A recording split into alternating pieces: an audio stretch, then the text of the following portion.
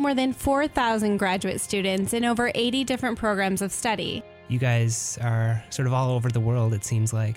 It's kind of mind-blowing when you think about it. Here on Inspiration Dissemination.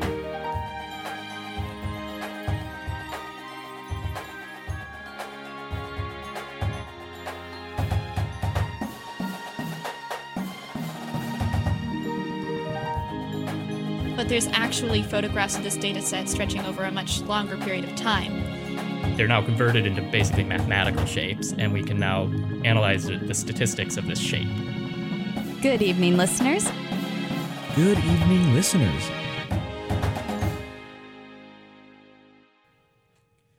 You're tuned into 88.7 KBVR Corvallis, and it's time for another episode of Inspiration Dissemination. I'm Adrian Gallo. And I'm Lisa Hildebrand. At Oregon State, we have more than 4,000 graduate students in over 80 different programs of study. And here on Inspiration Dissemination, we feature the research and personal stories of one of these students each week. If you're a graduate student at OSU and you're interested in coming on the show, or you just want to find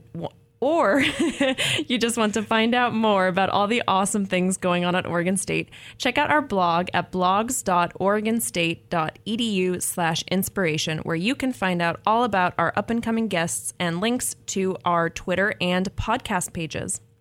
Inspiration Dissemination is recorded live, and today we are lucky to be joined by Joseph Valencia from the College of Engineering, where he's focusing on the computer science side of things. Joseph, welcome to the booth. Hi, thanks for having me. Happy Sunday. Happy Sunday. Happy very rainy wet Sunday. Yeah, wet, soggy Sunday. Clearly, it's not been a restorative weekend for me. I bungled that introduction.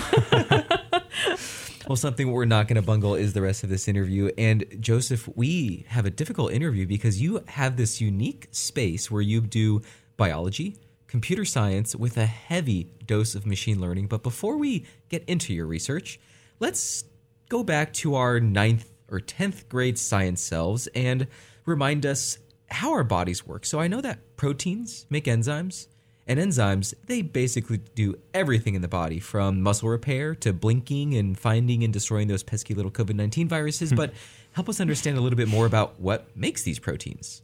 Sure. So we would probably want to start with DNA, which is sort of the information storage component of the cell. And then on top of that, you have RNA, which is really the focus of my research. But RNA is kind of the intermediate part of this process. I would liken it to the DNA is sort of like a library, bookshelves, and then maybe an RNA transcript is an individual book. And contained in that book is the instructions for doing something in the cell. And the RNA is made up, just like you said, it's a really long instruction book. But there's something in the cell that has to read and translate that instruction book to make these enzymes and proteins that our bodies rely on. So tell us more about the ribosome.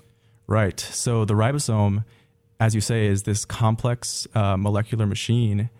There's many of them in each cell, and their job is to kind of do the interpretation of those books. And from my earlier analogy, you take the RNA transcript, and the ribosome will attach to it and interpret it and produce the protein that ends up, the protein folds into a specific three-dimensional configuration, and the shape of that protein affects its function in the end. So the ribosome is really what's responsible for translation. That's the name of this process, translation. And this process is not specific to humans, which is why we learn it at 10th grade biology, because it's part of basic biology. So what kinds of animals and organisms do have this kind of machinery? More or less all of them. So yeah, this is one of those, biology is a field that's full of exceptions. There's exceptions to a lot of rules, but this, as far as it goes in biology, this is one of the most universal things. So everything from bacteria to plants to us. So this is why the data set you work with that we'll discuss more in depth, it has all kinds of different species within it. It's not just human species because, again, this basic translation process is really similar across many, many species. So really fascinating stuff. Now, there's also, in this translation step, the ribosome is making decisions, right? It's its own thing. Yeah. So you can think of it as kind of this intelligence system that's happening just at a very tiny scale. The ribosome has to make decisions about which transcripts. So the vision that I told you about of a transcript being a book that becomes an active protein in the cell is not all the story. So imagine that there were some transcripts that they don't turn into proteins. They are kind of important as the books themselves. And it's an analogy, not to stretch it too far, but maybe like the bibliography. It's like, oh, that's helpful to know if you need to know it. Definitely. So that second class we would call non-coding RNAs. So coding refers to the fact that they code for a protein. That they become something after. Become something afterwards. So we're all in kind of the messenger RNA era right now because with COVID-19, this has been one of the innovations that's come out of this time is so people, maybe you've heard mRNA in the news. And so that really is the classic picture that we have of RNAs, but there's also these non-coding RNAs, and my work is kind of in that realm of distinguishing between those two. Cool. So now that all of us are hopefully caught up on our 9th or 10th grade biology, let's talk a little bit about that other side, right? Because your research is kind of at this interface of biology, but you're studying it with a computational lens through machine learning. So That's right. How about you try and give us a simple definition of what machine learning is? Sure. So machine learning is a data-driven approach, is the first thing to say. Very empirical. So anytime that you have large amounts of data, maybe you already know some properties about that data, but you would like to learn a model in order to describe how the properties of a particular model come about. Machine learning is a way you might go about that. So we take large amounts of data. In my case, it's data that has, a label. So they're biological sequences that have labels about them, and it can be arbitrary labels. In my case, it's whether they're protein coding or not.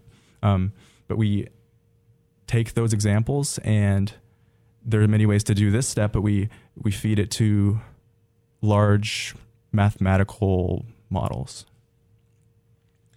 And this is where we should probably say that we already kind of know what, in the DNA realm, right? It's a sequence of different amino acids, and we know which RNA sequences make which proteins. Mm-hmm. And we also know, so those are the inputs to ribosomes, right? That's right. And we also know the outputs, right? We kind of know what proteins look like as well.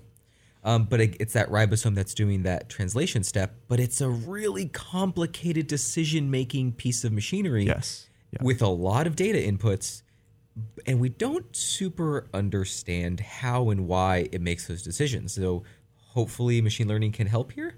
Right. So we know that the transcript is interpreted in these little windows of 3 nucleotides. So A, C, G, and T, or A, C, G, and U in the case of RNA. These are the 4 nucleotide bases. And then the way you get from that to an amino acid, which is sort of the alphabet of the protein, is you look at 3 adjacent nucleotides, and then that pretty much deterministically, from the code of 3 nucleotides, you know what amino acid is supposed to be specified. Mm-hmm. So in that sense, we do know given an input of an RNA, what the output of a protein should look like. Mm-hmm. But the decision making comes in the fact that these ribosomes have to identify in the first place whether or not a given transcript is going to turn into a protein. So these non-coding ones share features with mRNAs, and what exactly is it that it's seeing to determine whether or not it becomes a protein. And the machine learning is, if we have these inputs and we have these outputs, show the inputs and the outputs to the machine, and then ask it in a loose sense, I say ask it, but it's a model. It's tell easier me. said than done. But that's the overall goal. Right. It's to get the model essentially, like, to figure out what is the model itself relying on that we as humans can't perceive by just looking at these things necessarily. Exactly. Right? Exactly. Because from one sense, the ribosome to us is a bit of a black box. We know what goes in, right? It's the RNA sequences. We know what comes out. It's the proteins. But the black box is the decision making, and that's what with machine learning, if you feed it all the inputs and you show it all the outputs, it can kind of begin to back calculate how these decisions are being made, and that's kind of what you're trying to do. Yeah, I would say my models are more of a black box in the ribosome. We do know some. In the mid 2000s, there was a Nobel Prize in chemistry given out for describing the three-dimensional structure of the ribosome in detail. So we do know more mechanical things about that, but nonetheless, the structural information has not yet told us how it's making these decisions. And so that's why I think modeling it as a computational process is where I come in. Yeah, you said this excellent thing in our pre-interview, which I might just read it out because I like it so much. You said that there's a lot of complexities to it, because the thing that makes machine learning so powerful is that the exact complexities that give it that power also make it hard to interpret why it's doing what it's doing. Yeah, I thought that was so great. It's like the thing that makes it great is also the thing that makes it very hard for us to understand what it's doing. Yeah, I'm glad you like that. It speaks to the flexibility as a source of uncertainty kind of in these models. So mathematically, we have a lot of non-linearities inside of the math of this thing.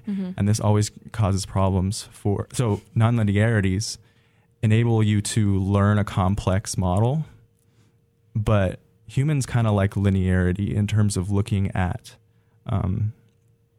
interpretations of things. So, as our model gets bigger, it maybe has the capacity to represent more complex things, but at the same time, it becomes that much harder to make sense of what it's doing.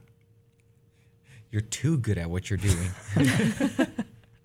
Yeah, maybe we should be a little less good at it, but we're trying to find the sweet spot between a model that is so complex, complex enough that we're learning new things, and then not complex enough that we can't extract that information that we're learning. And so we've talked a lot about this model. Tell us a little more specifically about it. It's built, it's performing, it's good or bad. Yeah, it's built.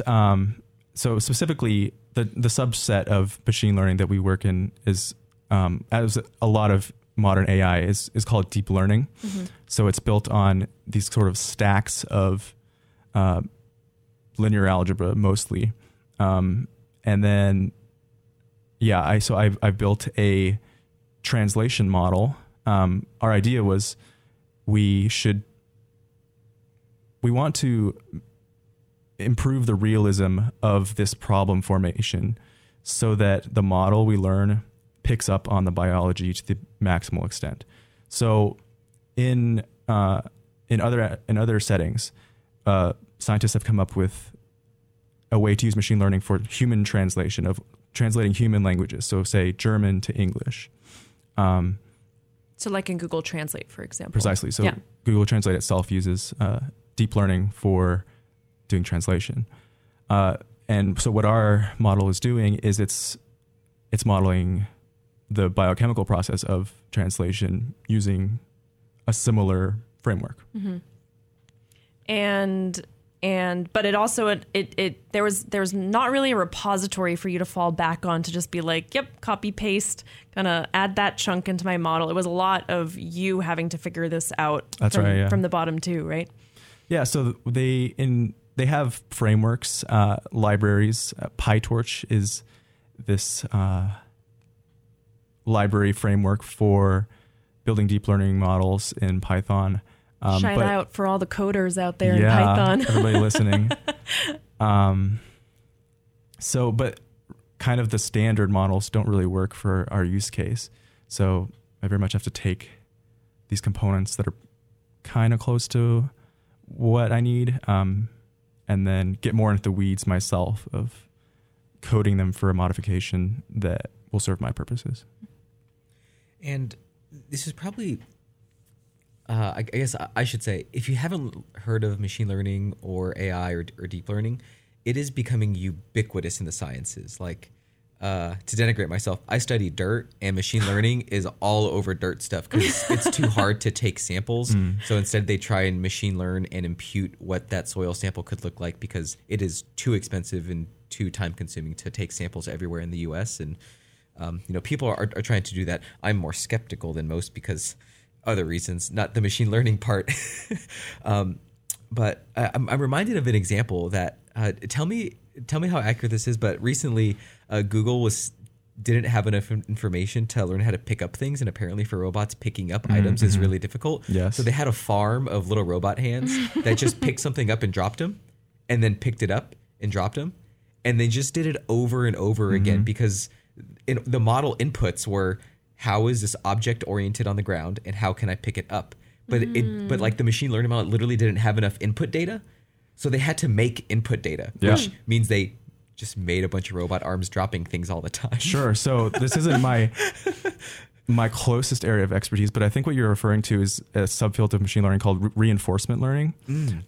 So that's very common in robotics and settings like that, is where they basically just, for whatever action they observe the model doing, they just reward or punish it with, and very Pavlovian. The punishment or reward is literally just a number. I came across this meme just today that was like a reinforcement learning model wants one thing and it's disgusting. It's just a reward. Any kind of reward, a 1 or a 0 or a 6 or a 3. Exactly.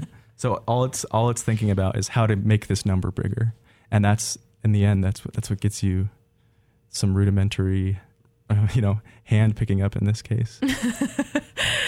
For anyone who's just tuning in now, we are live in the booth talking to Joseph Valencia, who is a third-year PhD student in the School of Electrical Engineering and Computer Science. His research kind of sits in the interface of biology and machine learning. And Joseph, one thing that I'm a very applied person. So I think you mentioned some of the potential applications, why this will be helpful in a sense. And I think you mentioned something about these mRNA vaccines, which have been very much in the news for the last 2 years. Do you want to talk a little bit about that? So the way that the mRNA vaccines is they know what RNA sequence generally it has to look like for it to recognize in this case, the spike protein of the coronavirus. But then within that, there's some room to, because of the redundancies of, that mapping from nucleotides to codons, or, nucleotides to amino acids, there is some room for you to change the sequence and still get the expected shape of the protein in the end. So what they did in those therapeutics was they can optimize the sequence to promote gene expression. So gene expression is just kind of like the levels of protein that become available. So not necessarily my current work, but you could imagine a future version of my work that helps to optimize a sequence, because in our model we're interested in modeling the features that distinguish something that codes for proteins versus doesn't code for proteins. And then maybe the next thing you could expand that to is, well, if it codes for proteins, how strongly and efficiently does it code for proteins? So, and that is something that could be very useful in biomedical settings of how can we dial up or down to the correct availabilities of these products. Right. Make it almost a little less random or just chancy. Yeah, chancy is a good way to put it.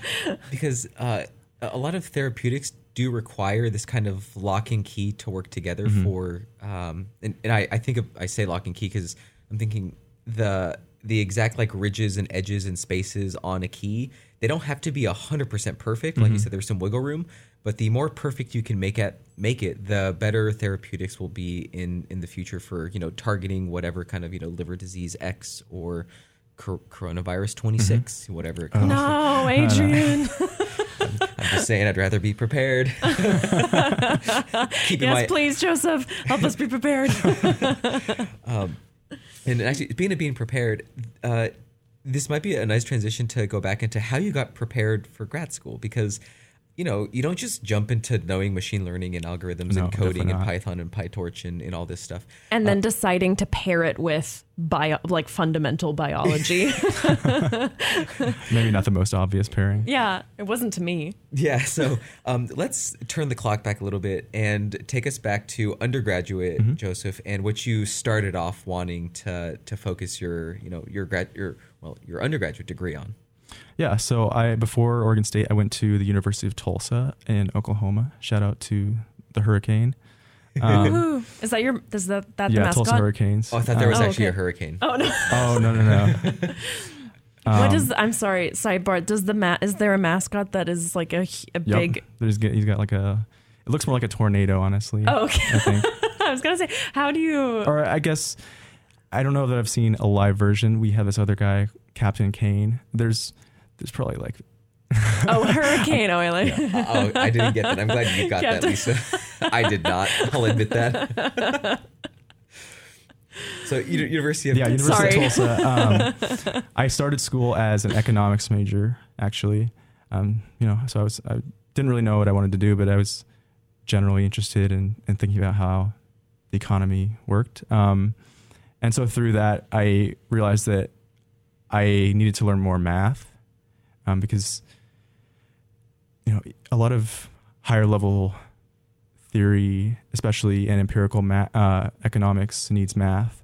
So that was there was a progression from, I started as just an econ major, added an applied math double major, I think. Through that, had to take some CS courses and realized that I really liked those. And CS is computer science? Yeah, sorry, computer science. Liked the programming intro class type stuff that I took through that, and then decided that I was really more interested in that. And was the time that you started doing research, was that before or after you kind of started doing the computer science work?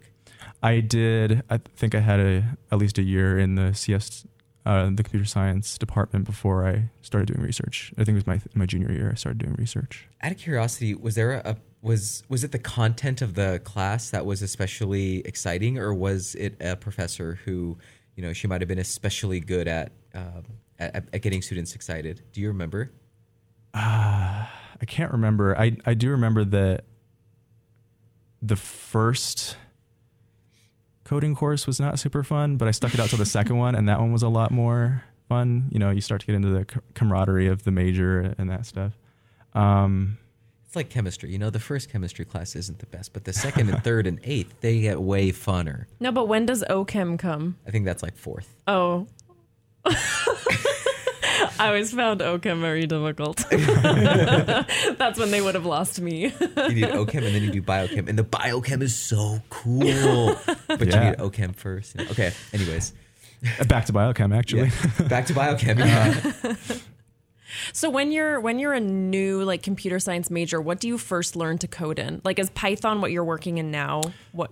Yeah, Python is now. There's not a lot of standardization, I would say. I think Oregon State starts out with the language C++, as far as I know. But I started out with Java back in the day. Oh, yeah. Nice. So you're starting to get into, computer science. You've declared it your major at this point. And then a friend of yours just recommends you for a research internship.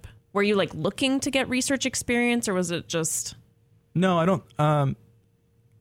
I think I thought it would be cool in the abstract, but I really was just sort of recommended, and it was kind of like, sure, I'll try it.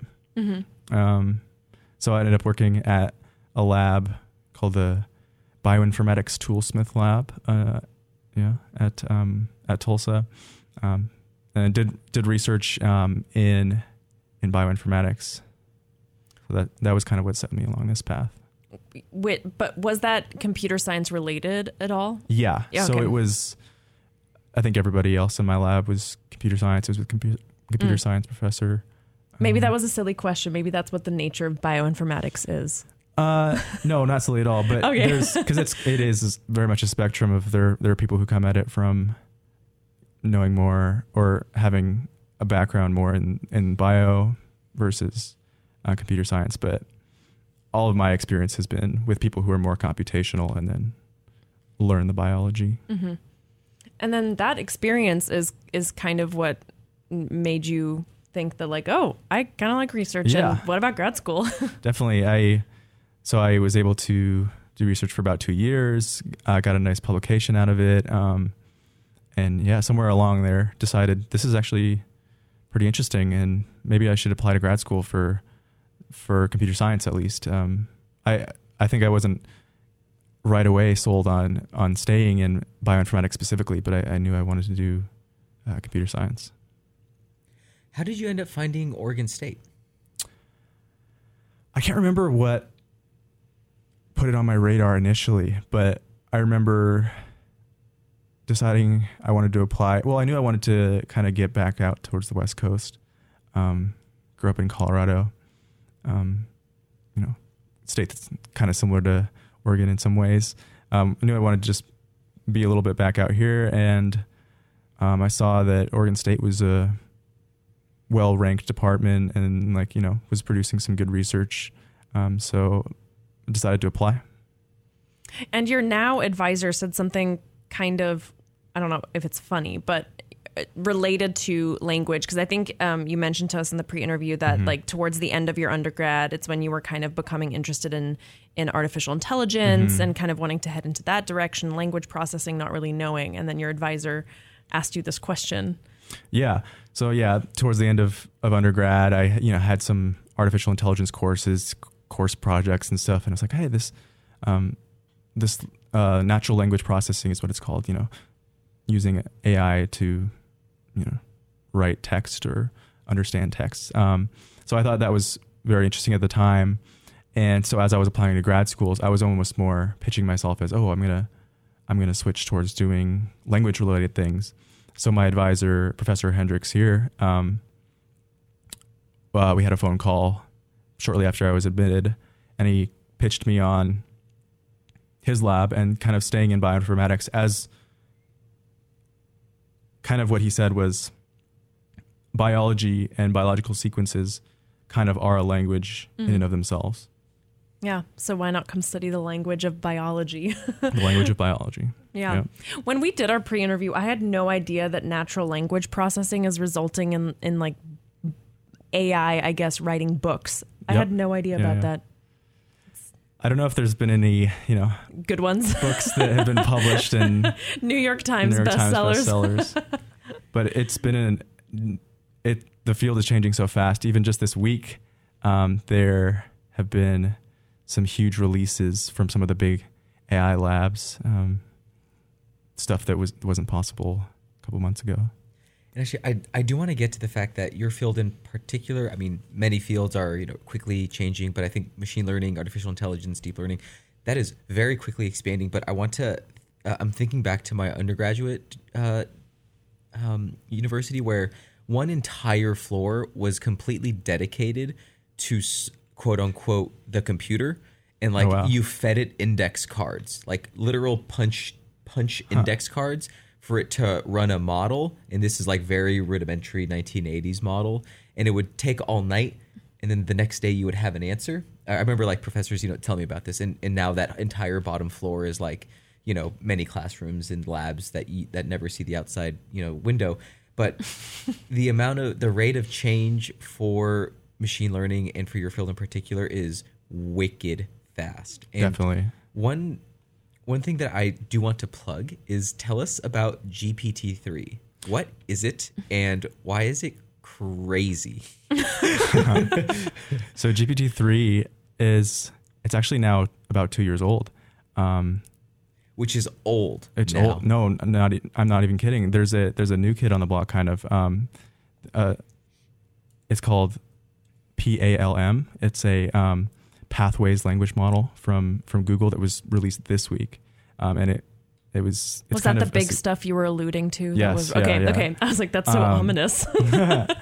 And it is kind of a decent step above GPT-3 actually. So, but I can go back to GPT-3 because that was one of the first ones that I think really escapes to, everybody's aware of it just outside of the field of AI. But basically GPT-3 is what's called a language model. And the basics of it are, it's a deep learning system that was trained on huge amounts of text taken from the internet, essentially the entire internet. And it's trained, the basics of how it's trained are you take sentences and you blank out random words in there. And then from context, you teach the model how to put back in those words that were blanked out. And this task, it turns out, actually encapsulates a lot of the world knowledge and ability to, reproduce the patterns of real language. And so it's capable of doing things like generating stories, which is what maybe you have seen. So yeah, it's a whole new world of these cool text models. And these aren't like Siri stories, like where you ask Siri a question about like your grandma and it like gives you a recipe on chocolate chip cookies. No. This is like you ask GPT-3 questions and it gives you back a really good response that many people can't even tell that they're talking to a computer, which is extra scary. Yeah, you can give it a story about unicorns and name it, and then it'll go off from there, and it'll tell a whole story about unicorns and use the name that you gave it, and it's got some impressive stuff. Wow, is this something that like a regular human like myself can do online? No, so well, I think you can actually with the older version of it, but So I don't want to overclaim about the capabilities of these things because there is some controversy about them in the fact that they're trained on more or less the whole internet. So the first iterations of GPT-3, when people started asking it questions, they just get back very vulgar and well, it's still an issue today, I think. But what I was going to say is this last one is not publicly available. GPT-3, I think. Gotcha. You can get it through paid API access type things. Gotcha.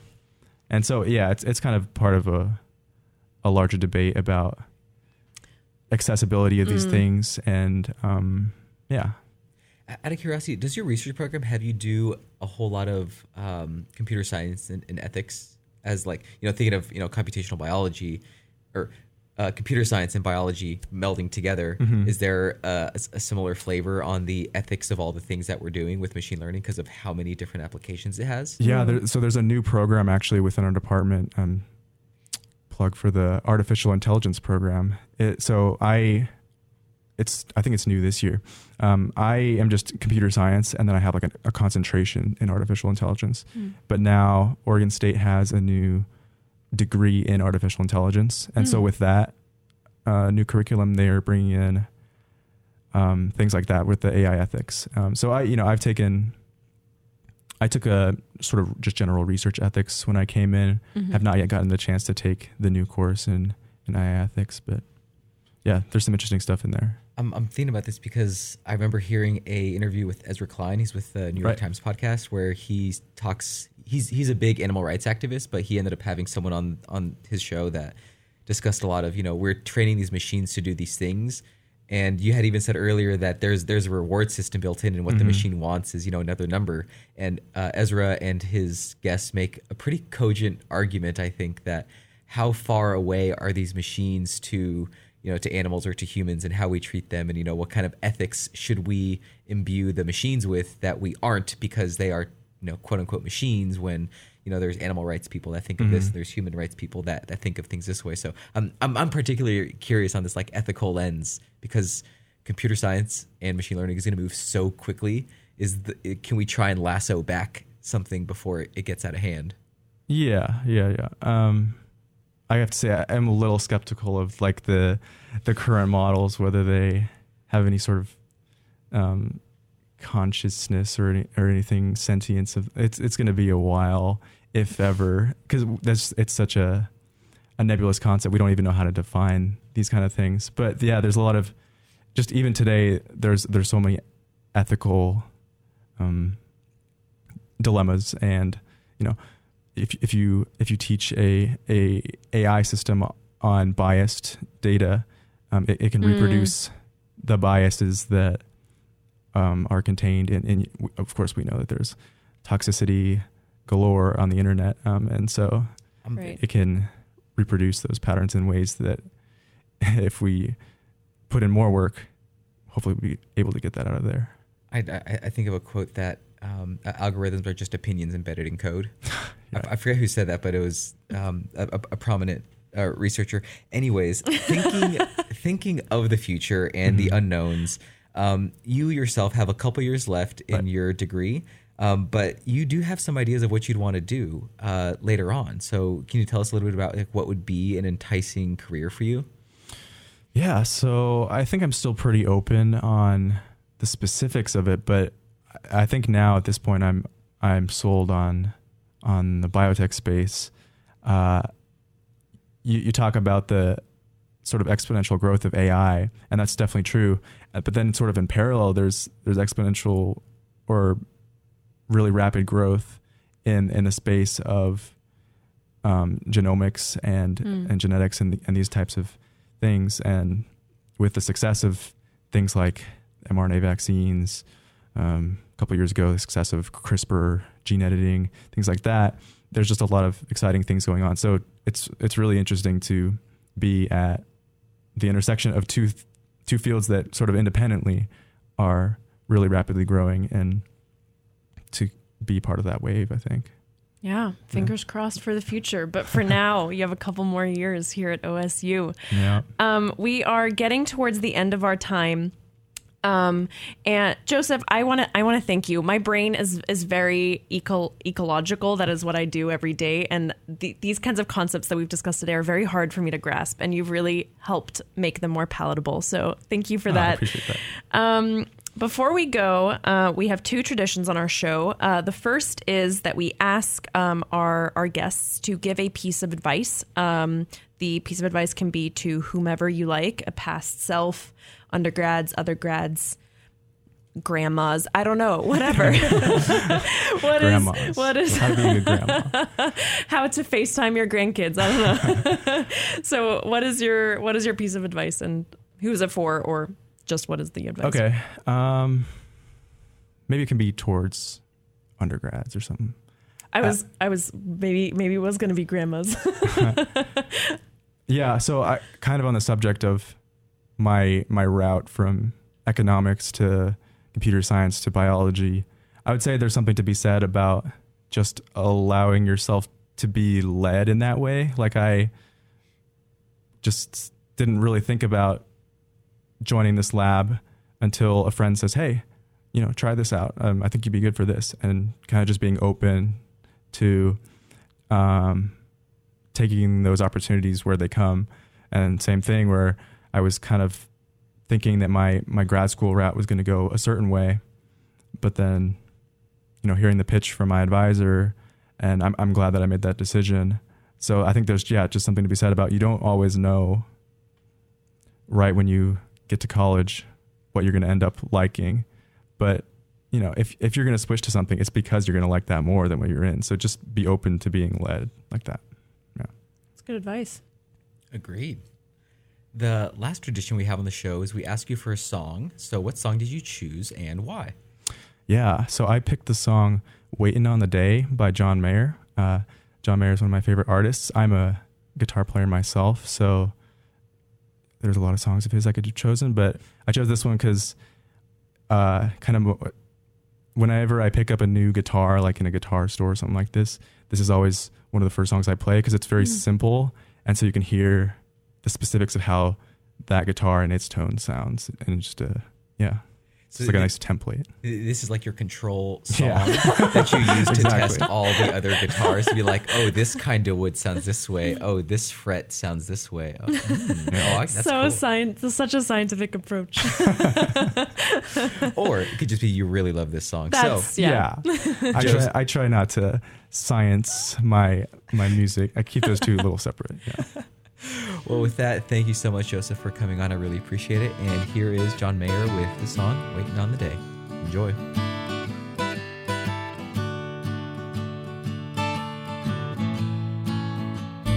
Waiting on the day when my thoughts are my own, when this house is my home and plans are made. Thank you for listening. If you want to support the show, tell your friends about it and give us a 5-star review on Apple Podcasts, and follow us on Twitter and Facebook at KBVRID. This theme music was performed by the OSU Drumline, and the intro jingle was created by Olin Haman. Special thanks to the supporting staff at KBVR that allow the show and podcast to be possible.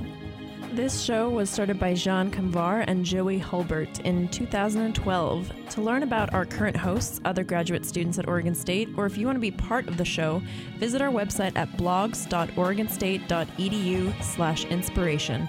Thanks again for listening, and stay curious, my friends.